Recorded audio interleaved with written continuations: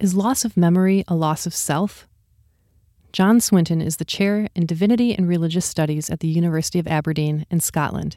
He previously worked as a nurse and a chaplain, and he is an ordained minister. We sat down to talk about his book, Dementia, Living in the Memories of God. You're listening to The Distillery at Princeton Theological Seminary. Thank you so much for talking with me, John. Oh, you're welcome. We're talking about dementia now.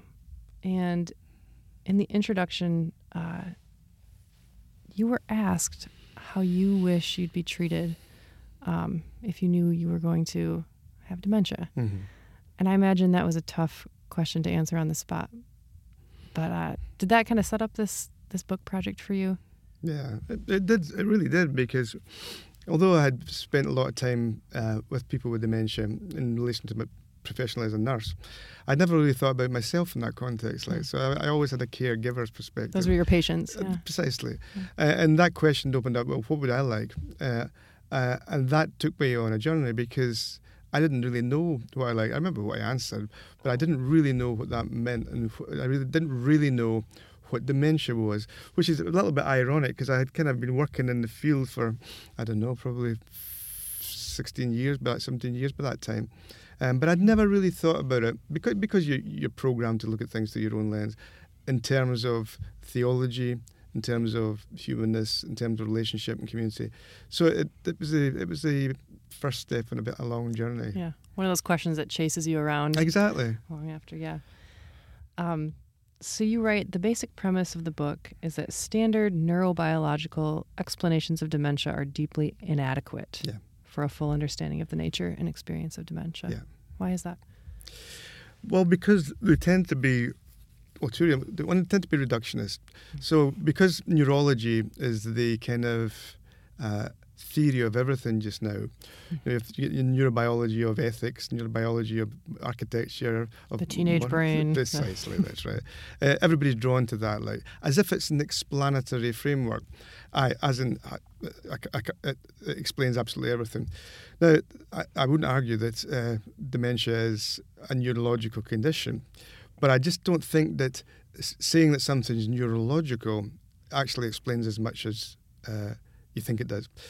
So there's a very interesting British psychologist called Tom Kitwood, who talks a lot about dementia and a lot about that connection between neurology and psychology and social psychology. And he points out that if you look at the way in which some of the people who have died with dementia and have had their brains looked at, some people with profound dementia have little damage in their brains. And some people with a lot of dementia or no dementia have a lot of damage in their brains. So it's not a direct correlation between the state of your brain necessarily and what goes on elsewhere. And so if you begin to look beyond that and think about, so there's some fascinating studies that were done a few years ago, and this continues to be done, looking at the relationship between Alzheimer's and loneliness, right? So loneliness, it seems, is a precursor to, or at least an exacerbator of, dementia. So lonely people tend to be more prone to dementia. Yeah. But what this study says is it's not because the brain damage that the person has causes them to be socially isolated. It's actually the fact that they have so little contact with people that makes the brain damage worse, right? So it's like, the isolation exacerbates the That's problem. right. So you actually have neurological damage because you're not involved with a community. And so, you get these terrible stories where somebody has locked a child in a room for the first 7 years of their life, and they come out and they can't speak. Well, the reason they can't speak is because you need to be spoken to before that part of your brain will be able to function. And so, likewise for dementia, if you have no social circle and no stimulation, then the connection between your neurology and your social experiences is pretty tight. And Kirkwood talks about the idea of rementia, which is quite interesting. What is that? Well, it's given a certain set of social, relational, and spiritual circumstances, people can be seen to reclaim some things that they've lost in different situations. So if they're not stimulated, they don't have them, or seem not to have them, put them in a stimulating situation, and actually they bring them back in that sense. So it's kind of, it doesn't mean it's not a cure for dementia, but it does mean that actually there's certain features of what's going on in people's lives that are lost if we say, oh, it's all neurological, whereas in fact much of it, is to do with the community the place you experience it in. So what should be a starting point for thinking about dementia as pastors, caregivers, family members? That would be beyond neurology, but as people of faith, what's a great starting point for thinking about this? The first thing, starting point, is to recognize that who we are is not who we remember ourselves to be. Right? So one of the things that you frequently hear is people using language that describes somebody who's no longer there. So she's not the person she used to be. He used to be like that and would never do that kind of thing. As if the person is not there. Because, I mean, at the bottom line, if she's not the person she used to be, then who on earth do you think you're talking to? Right? So there's a profound pastoral problem there. If you really think that person's not there, then you're in difficulties. But that's not how we as Christians understand the nature of ourselves or the nature of the self. So we're not who we remember ourselves to be. We're always who God remembers us to be. Mm-hmm. So Paul says that we are who we are in Christ. Now, that means that all of your identity, all of the things you thought you were, are minimized to this new identity that's given to you in Christ. And more than that, Paul says in Colossians, your identity is hidden in Christ. So you never really know who you are. You just think you do. So I'll give you an illustration. So before I became a Christian, I thought I was a pretty decent guy. I thought I was quite all right in the world, doing quite well. Mm-hmm. I become a Christian and I discover I'm a horrible sinner that needs to be saved. And everything I thought about myself. The life of faith has just destroyed your conceptions of who you were. Exactly. And so everything I thought about myself, everything I remembered about myself, turns out not to be that way. And so if we begin by our exploration into the journey of dementia by thinking, actually, this person is held and loved and their identity is always secure in God, then that's a different place. Because we then have to think, well, how can we identify? How can we join in that? How can we help to hold that person in love and in community and in memory? Yeah, so it makes it problematic to talk about somebody kind of losing their mind, right? It's ridiculous. What? Well, dementia means without mind. So as soon as you use the word, there's a problem with the word, but you have to be, in some sense, speaking about something, I suppose. No, you don't lose your mind. You forget things. So let's shift gears. The title of your book talks about living in the memories of God. Mm-hmm. What exactly does that mean, and why is it so important to think about things in that way? Well, first of all, we tend to think that memory is something that goes on within our heads, right? So it's something we individually possess? Yeah. Is that what you mean? So, yeah. Well, no, yes, I do mean that, but also, it's just confined to the shape of your cranium. Mm. To recall things within your head is what memory is. And of course, to some extent, that's the case. But think about it. I lecture a lot. And I'm looking out and I see students writing things down on their phones or on their tablets or whatever it is. That's their memory. I think about the way in which my mother, for example, if I don't know anything, if I want to find out anything about when I was 4 or 5, I can't remember anything about that. I have to go to my mum. Right, mm-hmm. And she tells me, which may be true, may not be true, but it's yeah. But in other words, she holds my memory for me, right? Mm-hmm. So actually, memory, of course, to some extent, memory is in your head, but actually, it's very often in the community, in various different ways. And one of the primary problems for people with dementia is that they are forgotten by the community. Mm-hmm. So you look, as soon as you get a diagnosis, the research is quite clear on this, but as soon as you get a diagnosis of dementia, your friends disappear. Not necessarily because of anything you do, but because of the presuppositions and assumptions they have about this word dementia without mind. And so your social circle shrinks. It's obviously it's a neurological significance, yeah. But more than that, it's got memory significance. Because if your community forgets about who you are, it's very difficult to establish a positive identity. Yeah. So what makes God's memory different from... You're talking a little bit about communal memory. How does it help us understand what you mean when you say God's memory? Well, God doesn't have a brain, right? So it's his understanding of memory, or God's understanding of memory of it, is to be able to hold a person and to recognize who they are, irrespective of any particular bodily changes that go through them. Mm-hmm. So God knows, Scripture is very clear, God knows who you are and calls you by name. And that never changes. And nothing can separate you from the love of God, Paul says. So God is always remembering, always holding us, even in the midst of the difficulties that we may encounter. So that's what it means. The question is, how you communicate that with people through your love and through your gesture and through the types of community. So we know that, if you like, theoretically, but you have to move from theory to practice in order for people to feel it as well as to know that. Because one of the things with advanced dementia is a lot of things that you used to know you don't know in the same way, but you still know them.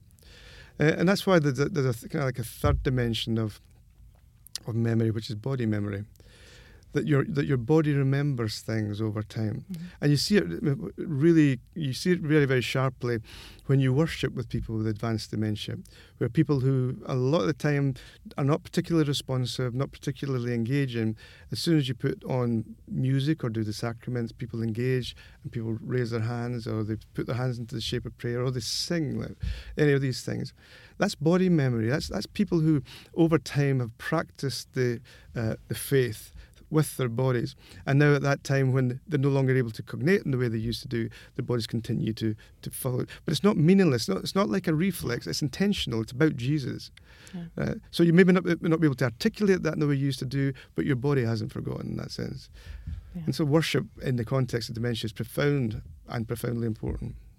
What are some of the biggest challenges for people who are around maybe a family member with dementia, and how can Christians learn, as you say, to quote-unquote love a stranger?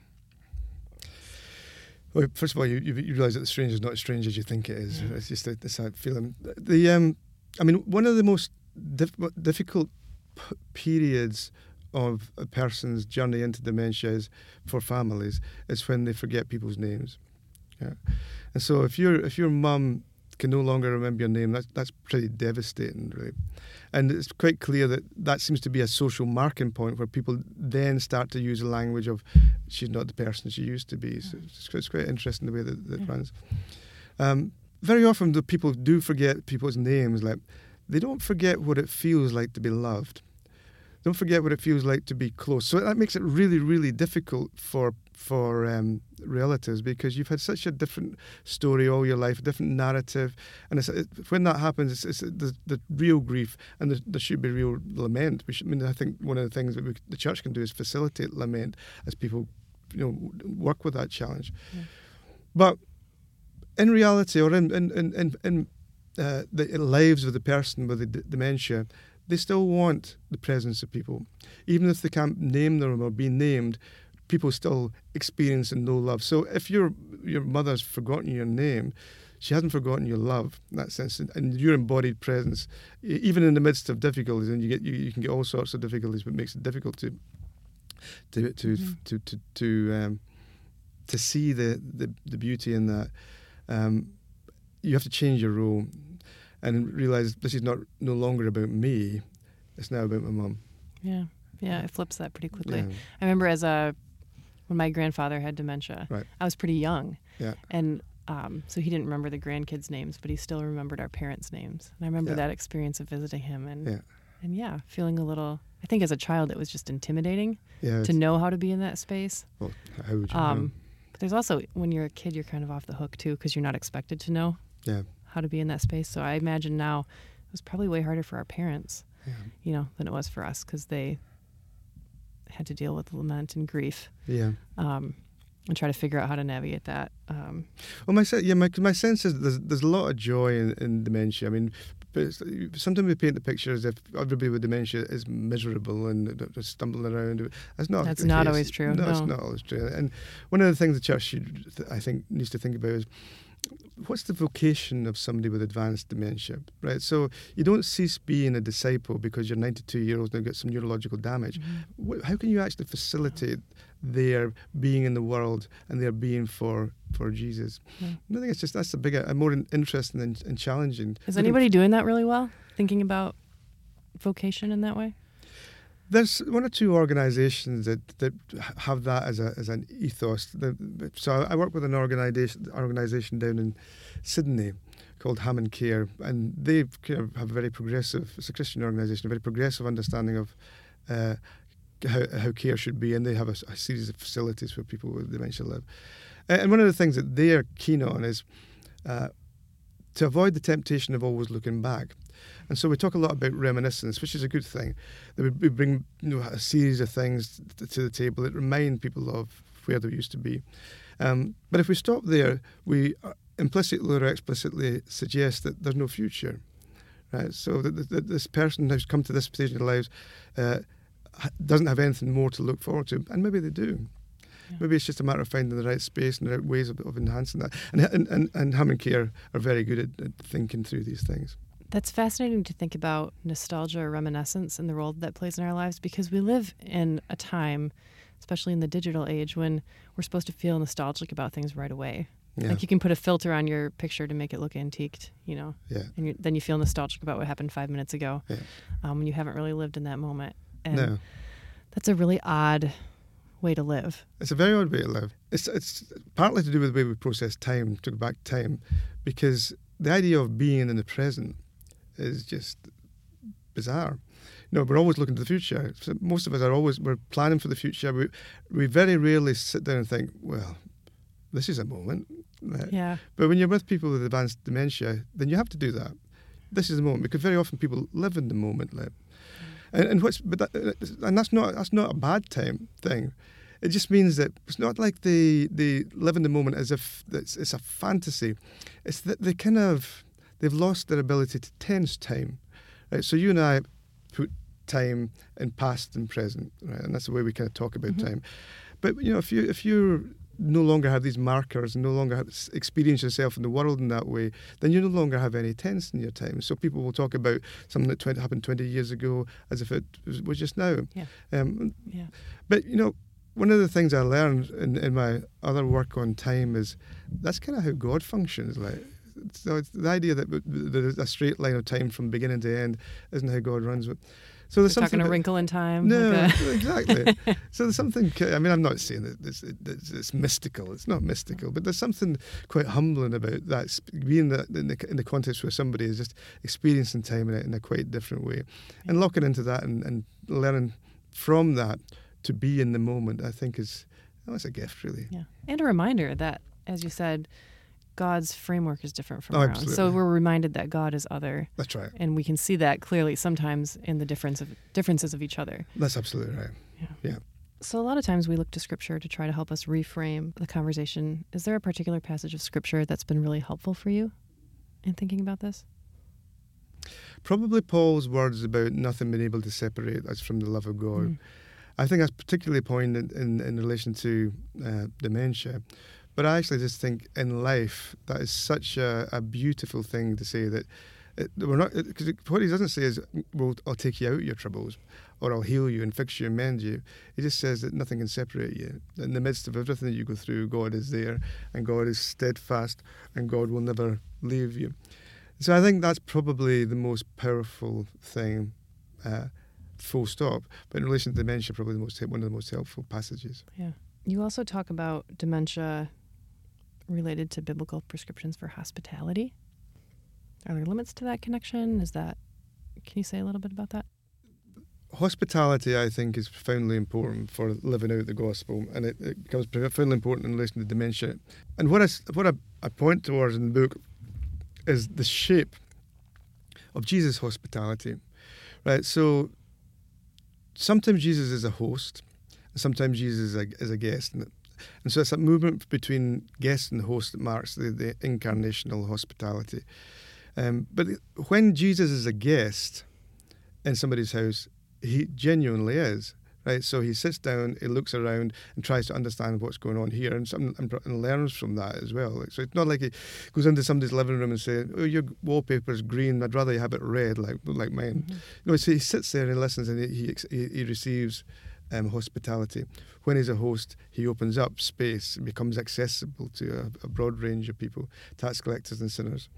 Not reformed tax collectors and sinners, but tax collectors and sinners.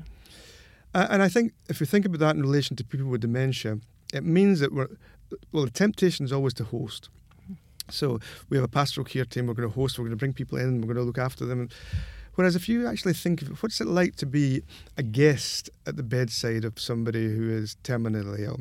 What's it like to be a guest in the home of somebody with advanced dementia, or a guest in the home of somebody who's struggling with mental health challenges, where you sit and you listen and you receive the gifts that are given to you as well as try to give gifts in there. So it's just a different dynamic. Yeah. And once you do that, you actually do begin to think that, recognise that there are very important things to be learned from people living with dementia. Yeah. That's really helpful, because you think about hosting and hospitality often also indicates control. That's right. Like you're trying to control like where people are and how it's going to go, and if there's a conversation, or if a conversation goes badly. But being a guest, you're off the hook for some of that. Well, you are, and you can learn. You've been listening to The Distillery at Princeton Theological Seminary. I'm your host, Sherry Osting. On our production and research team, we have Garrett Mostowski and Nee Otto Abrahams. Christy Holly works the creative design angle. From the whole team at Princeton Seminary, thanks for listening.